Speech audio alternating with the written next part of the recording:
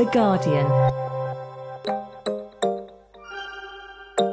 Hello and welcome to the Guardian Books podcast with me, Claire Armistead. And me, Richard Lee. This week, Maaza Mengiste takes us back to the 1930s with a novel of Ethiopian women fighting back against fascist Italy. And later in the show, we'll be talking with journalist and biographer Ida Edemariam about why this landlocked country in the Horn of Africa is having a bit of a moment. After exploring the Ethiopian revolution of the 1970s with her debut novel, Beneath the Lion's Gaze, Maaza Mengiste delves further back into the country's history with The Shadow King. The novel charts Mussolini's invasion of Ethiopia in 1935 and the brutality which followed, shedding light on the women whose part in the struggle has been erased from history. When she came into the studio to talk to Richard, she began by reading a passage from the novel where Asta accuses her maid of stealing a necklace and has gone to the servants' room to conduct a search. She is standing below the window, the blanket and gun dangling from her hand. A stench that Hirut has never gotten used to wafts by. It comes from a short stack of stones near the entrance where, as a boy, Kidana learned to slaughter sheep for special occasions. Beneath those stones is a small shallow ditch where blood used to flow. That's what you smell, the cook said to her when she first arrived at the house. It's the rot of blood. You'll get used to it. Still in the room is the stink of old blood, of helpless animals, of the piss and excrement that seeped into dirt, instinct and fear working together. Whose gun is this? Hirut says, it's mine. The rifle was Hirut's father's most prized possession. It was too big for the small crate, so Hirut kept it tucked into the pile of straw and blankets that she uses as a mattress, all of it covered by a large sheet that she knots at the corners to keep intact. On those nights when she is at her most tired, she sleeps so she can feel the rifle by her side and pretend it is her mother's arm. Aster holds the rifle to light. It's old, she says. She runs a finger over the 5 grooves in the barrel, marks that Hirut's father said helped him count the Italians he killed. Do you know how to use it? She weighs its heft, testing its balance. My father taught me, like he taught my brothers. She presses the butt against her shoulder, one hand steadying the barrel. Where did you get it? From home, Hirut says. Home. Exactly 5 kilometers from this place that is also called Aster and Kidana's house. 5 kilometers, a distance that Hirut will not comprehend until later, when she realizes that all things, even those things lost, can be put down on paper and measured. What she comprehends standing at the threshold of her tiny room, staring at Aster, is that even if she could run back at a fast sprint, it would not decrease the distance separating her from the plot of land that holds her parents' bones. She is far from home. Far from home indeed. Thanks for that. So where did this story start? Why did you want to tell the story of the women who fought in the war between Ethiopia and fascist Italy? When I first started this story, I really had no idea about the women who fought in the war. I was initially going to tell the story of the war as I had been told it by family, by friends, just by common knowledge in Ethiopia. And that story was a group of fighters gathering together, an army in Ethiopia rising up to confront one of Europe's most technologically advanced militaries at that time. I imagine them men because that's all we ever talked about. Soldiers were men. People who would point out people who had fought, they were all men. I didn't know as a child that there was any other possibility in war or in fighting. And as I grew older, I had been so inspired by this story that I had a feeling when I was even thinking about writing that this was a story I would like to put down on paper. Once I started researching this to actually write it, however, I started finding small bits of information about women who were more actively involved than I had thought. And then I would find a photograph here or there. Then I would find a headline and then a newspaper article. And I thought, why didn't I ever hear about this? Because when you stopped to look, there they were all along. All along. And we had forgotten because they had been written about. They had been documented in brief moments. And I turned this book around. I started revising, editing, rewriting everything again, and moved along. It took several more years of writing. And then, when I was almost done with it, I happened to be on a last-minute research trip in Ethiopia, and it had been a road trip. So my mother and I were driving with a cousin of mine for about 9 hours through the highlands of Ethiopia, talking about the book, stopping at different places that I needed to look at. And it wasn't until we came back to Addis Ababa, we came back home, I'm telling her about other research, and she just casually mentioned that my great-grandmother had been in the war. I just remember, it was one of those moments where I was truly stunned at the information that just fell in front of me, and so casually. I said, why didn't you tell me this before? I have been doing this for years. And she said, well, you never asked. And that was also something that I hadn't thought to ask. Was this in my family, even as I was researching? I never knew that was a question to ask. Now I do. Now I'm asking everything I can think of, but I had no idea at that time. And I had already done research. I knew that these women existed, but now it confirmed for me that these women, there was one in my own family. And that these stories had been, in some sense, they're real. Put aside. Yes. Yeah. You also, you put Evelyn Waugh scoffing at Abyssinia alongside old Atto and his beloved Waizero Nunush in front of their hut, proclaiming, there is nothing that can come from this but blood and more blood. Yes. Was this another thing you were driving at, the idea of putting these kind of famous white writers up against the good sense of the people who were there all along? Yes, the famous white racist writers. Yeah. Yes. I read Waugh's books in Ethiopia, and I think, like many people, if I had been there, I would have wanted to punch him as well.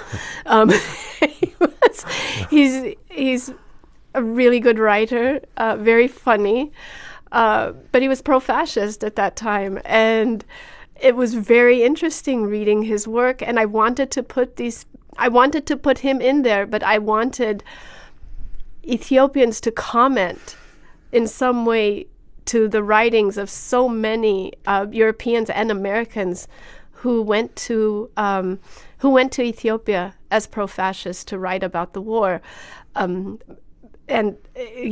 we have these two people, farmers, who step out of their hut to make a comment after I mention Waugh. Yeah, again, other voices that we sometimes don't hear. Yeah. The novel's also filled, as well as voices, it's filled with photographs, or at least descriptions of photographs, and then it's bookended by these two portraits. What's the relationship between these images and the images you describe in the book? I have been interested for a long time in what photographs manage to camouflage, even as closely as we can look at them, that there are these coded invisible messages that we get, and we don't often realize that's what's happening when we're looking, especially when it comes to photographs that are deal in any way with people who were subjected to colonialism, people who are survivors or victims of war. I'm also concerned with not only what's in the frame, but what is it that's beyond the frame that we don't see. For example, the photographer. When the Italians were taking photographs of these proud warriors, Ethiopian warriors, with their spears or with their rifles in poses that were very aggressive, the message is not, look how brave these men are. The message is, we can stand in front of them and they won't hurt us. It's about the Italian. It's a photograph of domination. And so by writing about the photographs, you can give the reader that frame. And this is why I did not want to put the photographs in the book. I want the photographs to move within the frame. I want the reader to be inside it as much as that character is. Kidane's father makes an explicit link between the sexual violence of Asta's wedding night and the violence of war, saying, let this be training for later. And then sexual violence runs through the book. I mean, is this reportage? Is this just a faithful telling of women's experience at this time in this place?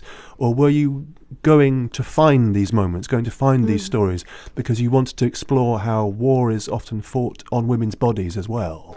Well, I think we know that from centuries of war, that women are both contested territory and trophies. That when an enemy goes into any conquered space, the first thing they do is take the women and the girls or rape them as a sign of power, as a way to truly infiltrate that land. So I think we have known that. But in that scene with Kidane and Aster, and this idea of spilling blood, and then spilling blood as a warrior, I'm looking at manhood. I am looking at what we think makes a man, and how boys are raised to become men, and the lessons they're taught. And usually as teenagers or as young men, it's about sex. And then as they get older, it's about war and aggression. But you say that again, that it's a well-known fact, yes, that war and violence against women are inextricably linked. Yeah. But it seems to me that in the stories that you thought you were going to be telling at the beginning, those stories might not have been heard. A simple story of heroic rejection of the colonial invader doesn't necessarily have space for that. Exactly. And this is the stories that I was growing up with, I learned as an adult very quickly when I was starting to research this, I don't know anything about this war. As you're saying, there was no space in that telling for these moments that were less than heroic, but very much about the kind of aggression that someone needs to confront an enemy, supposedly. So it really, once I started breaking apart what I would need, the knowledge I would need to tell this story, I quickly realized how much I didn't know. I mean, even in the most shocking scenes, as when Kidane rapes Asta on her wedding night, you let your third-person narrator give us the thoughts of both Asta, who's still imagining escape, and also of Kidane, who's at first unsure of what to do with the girl, though only we, the reader, know it. Was that ability to slide between the victim and the person who is doing the oppressing, was that why you wanted to keep in a third-person narrator rather than give them out to individual first-person voices? That's interesting. Yes, I wanted that freedom, that malleability to move from one to the other. I mean, you even draw connections of feeling across the most stark divides. I mean, you have Asta facing that horror of her wedding night, telling herself there is no way out but through it, and then you have Ettore, who tells himself there is no way but forward when the telegram arrives and he's facing arrest. Indeed, Fucelli, your colonial bad guy, the man at the heart of the book who is bad through and through and through, tells his soldiers almost in the same way. He shouts, there is no way but through it. There's no escape but forward. Yeah. I mean, you're giving them literally the same words. Yes. That, for me, was at the heart of the book, this idea. What is a soldier? What is a fighter but someone who barrels through whatever opposition is in front of them? But I wondered how that mantra could be complicated each time someone different said it in different situations. After all the violence in the book, after everything that Hirut has gone through, in the final battle she finds some sort of peace almost, as she sprints alongside Asta, the woman who beat her almost to death, and alongside Kidane, the man who raped her. Is this peace, this kind of feeling of connection, is this how trauma can be healed, by coming together despite everything that divides you against some common enemy? That's very interesting. I don't want to give too much away. I think after that scene, something else happens in that last battle.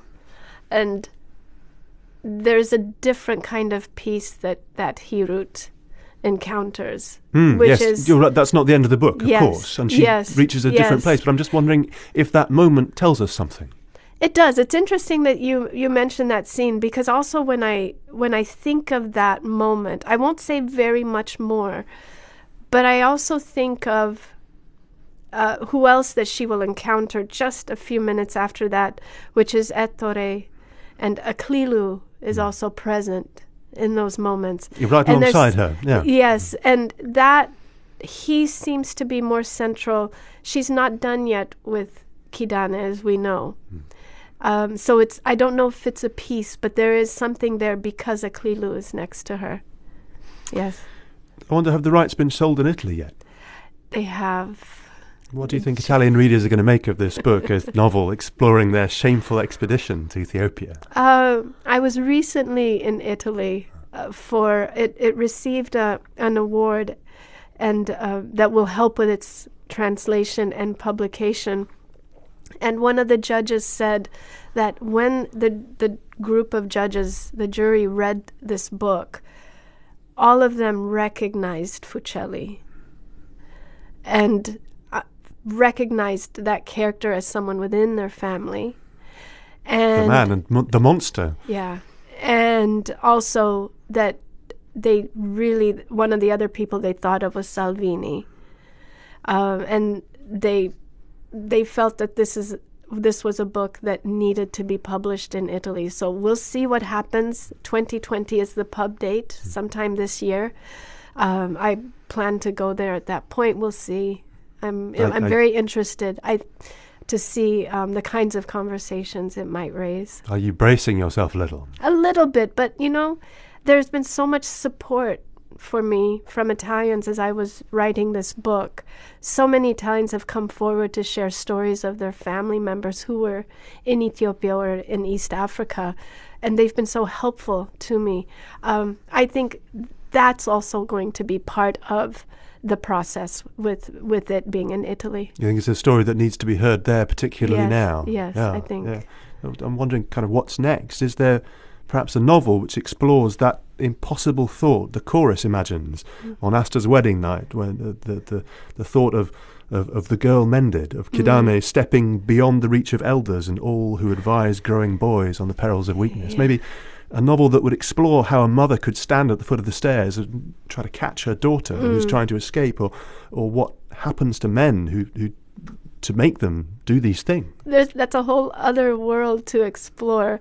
I feel I've done it here with Kidane. I'm interested to see the conversations that might start with people who are raised with certain obligations. But I've done it here. I'm really looking to move beyond 1935 now. That was Maaza Mengiste. The Shadow King is published by Canongate in the UK and W.W. Norton in the US. After the break, we'll be talking about some of the other literary riches of Ethiopia. Hello, I'm Max Rushton, and this is Football Weekly. We cover the football, all the football, from the serious... It was the most cowardly, disgusting press conference I've ever seen. ...to the analysis... When you put them into the actual games, Liverpool are getting more points against XG than Leicester. ...to the nonsense. And I will be having £5 on him to be Golden Boot winner. What? Christian Benteke? Listen to Football Weekly from The Guardian on Apple, Spotify, or wherever you get your podcasts. Welcome back to the Guardian Books podcast. Asked to name an African writer, most people will pick a Nigerian or a South African, Wole Soyinka perhaps, or J.M. Coetzee. But Maaza is far from the only writer of Ethiopian heritage that we should have on our map. Indeed, another of them is with us right now in the studio. Ida Edemariam is a Guardian journalist who last year won the RSL Ondaatje Prize for what the jury described as her outstanding and highly unusual memoir about the life of her grandmother, The Wife's Tale, A Personal History. She was also chosen by the poet Lem Sisse to give the Encomium when he received the Pen Pinter Prize a few months back. The very next morning, the Swedish Academy announced that it was awarding the Nobel Peace Prize to the Ethiopian Prime Minister Abiy Ahmed. It was a pretty buzzy couple of days, wasn't it, yes. Ida? Yeah. And ever since it's happened, I've been thinking we must do something about what's going on in Ethiopia. Am I right in thinking that it's having a bit of a moment, or is it always having moments? I think this moment's been going on for a little while, literary-wise anyway. Politically, I can't really speak to, but it has, it's currently one of the fastest growing economies in the world, and that's been true for a good deal of the last decade. With books, it's sort of been bubbling under, but it's been going on for a while. So we had Maaza Mengiste, whose books have been doing incredibly well. Who won the first book prize back in 2007, I think, with Children of the Revolution, yes. Which rather bizarrely was called The Beautiful Things That Heaven Bears in America. Maybe that worked better there. Probably. But there's been about 10 years, I guess, with him and Maaza's first book. There was also Abraham Verghese, who had Indian parents but was born in Ethiopia.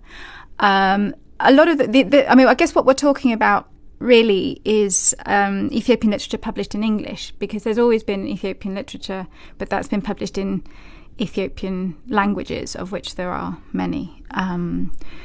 In English, however, it has been. So there's Maaza, there's Dino. Hannah Poole has written about going back to Ethiopia. There was a book published, I think this year or last, by Rebecca Fasaha in Canada, and she's another person born in Ethiopia, living in Canada. So a lot of these writers are living outside Ethiopia. Yeah. So it's sort of diasporic. Would you say that? Yes. I mean, and I think that, there's a sort of, it's almost like there have been various waves of leaving Ethiopia for various reasons after the revolution in the 70s. And then when the government changed again in the early 90s and ongoing, really. And I think what we're seeing in a way is people who have an imagination that goes back to Ethiopia but actually grew up in English. Because, I mean, obviously writing a book in English requires, unless you're Conrad and, requires a real comfort with the language, but also a knowledge of a different culture. And I think that's coming together in a real flowering of things. Tell us about your grandparents, because your grandparents were tied up with Amharic literature. Yes, it was mostly my grandfather. Ethiopian literature splits a bit between the literature of the church and a non-church, more demotic literature. The literature of the church is very old, and a lot of it is in a language called Ge'ez, which is best compared, it's sort of most understandable from a sort of Western viewpoint as being like Latin, as in like it's a church language. The Mass is said in Ge'ez. It's the sort of scriptures are written Ge'ez. The people who come to church don't necessarily speak it at all. And he was a poet in that language, and that poetry is called Geni, and it's an extraordinary elusive, complex form of poetry, which is very, very compact. There'll be like 2 lines, 3 lines, maybe at the most. But the whole point is to get as much meaning and as much play of meaning, and you can read it. You'll take 2 lines, you'll read it, and it'll be like a really straightforward meaning. And then it'll be like, in praise of the emperor or something. And underneath it will be a really complicated political dig. And underneath that will be a completely impossible scripture, well, impossible for me, as in like, having not spent, which my grandfather did, 20 years learning the scriptures by heart. Really complex references to, ecclesiastical details. Do you sort of experience it as a kind of devotional or meditational thing? They're usually spoken. He did it all in his head. He wasn't allowed to write because he was cursed, and that's a slightly different story, by his father. So he did it all in his head. He was what? See, writing was also the preserve of the priesthood. And so it was meant to be used in the service of the church, except that there was a sort of, if you were sort of a fairly naughty teenager, you could also try and do these scrolls, which you thought you were, had sort of magic properties, and it was seen as a total misuse of quite a holy. So his father caught him doing this and said, "You will never write again." So he rose to be very high in the Ethiopian church, and his poetry is collected. Actually, his poetry is going to be in a collection by Carcanet in May. But he did it all in his head. But your book was not about your grandfather, but No. your grandmother. No. So True. why did you want to write about her? Well, I guess I just thought people don't write about the women in the lives of important men very much. I mean, that's true here, it's true all over the world. And I don't know, war and peace is held together by the lives of women who cook and clean and have the babies. And I would listen to her, and she just spoke so well, and her language was so vivid and beautifully put together, and I just wanted to somehow capture that. But she was illiterate, wasn't she? She was, yeah. So she wasn't. She was supposed to learn to read, and I think the person charged with teaching her to read was a priest. He was this blind priest, and I think he largely decided that she was quite bright, and if she learned to read, she'd be more trouble than she was worth. Than it was worth. So she had learned her alphabet when she was, but yeah, she didn't learn to read until her 60s. She taught herself to read in her 60s. So I think there is an interesting. I mean, I go back. I mean, the title of my book is a fairly deliberate reference to Chaucer, which is about and that idea of pilgrimage and storytelling and the kind of language and the kind of a culture where the telling of stories and the gifted telling of stories is paramount. We're talking about the Canterbury Tales. Yes, we are.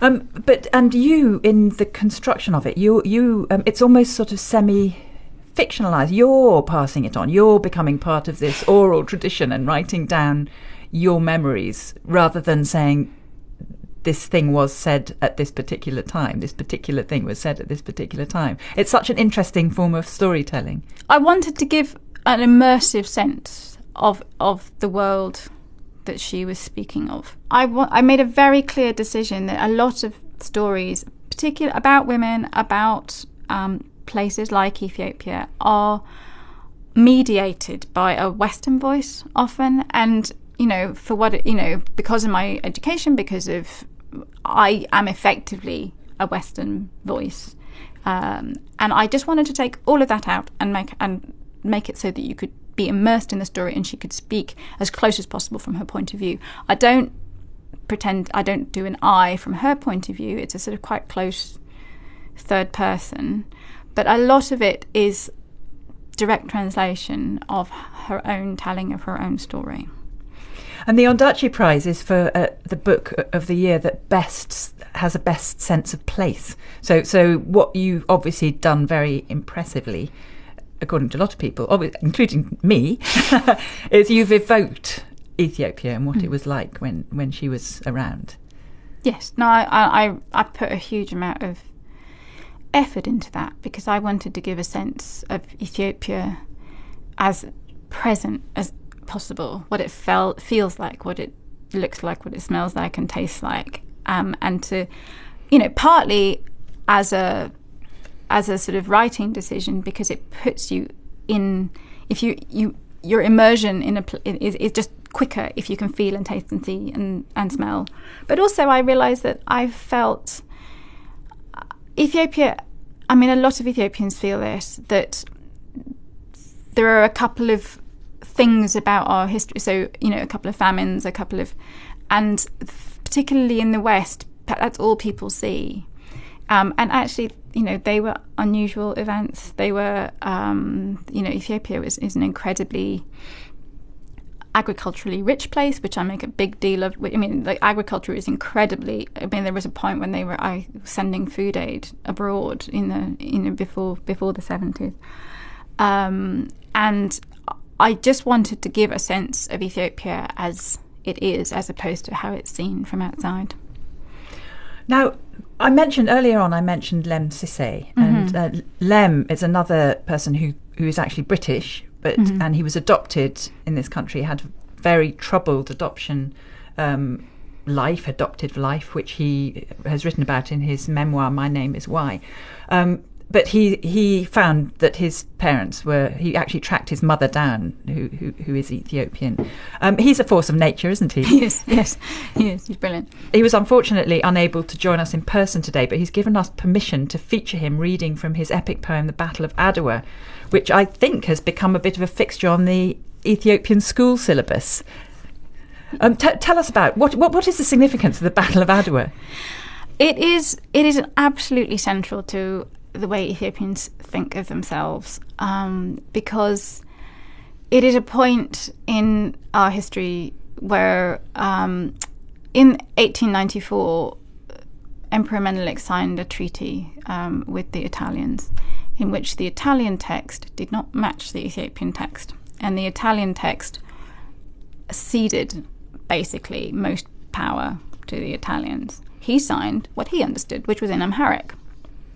And the ensuing war in 1896, Emperor Menelik, along with his Empress Aitu, they defeated the Italian forces. It was huge from an Ethiopian point of view because it kept Ethiopian sovereignty. It was also huge from an African point of view because it was the repelling of a European colonizing force.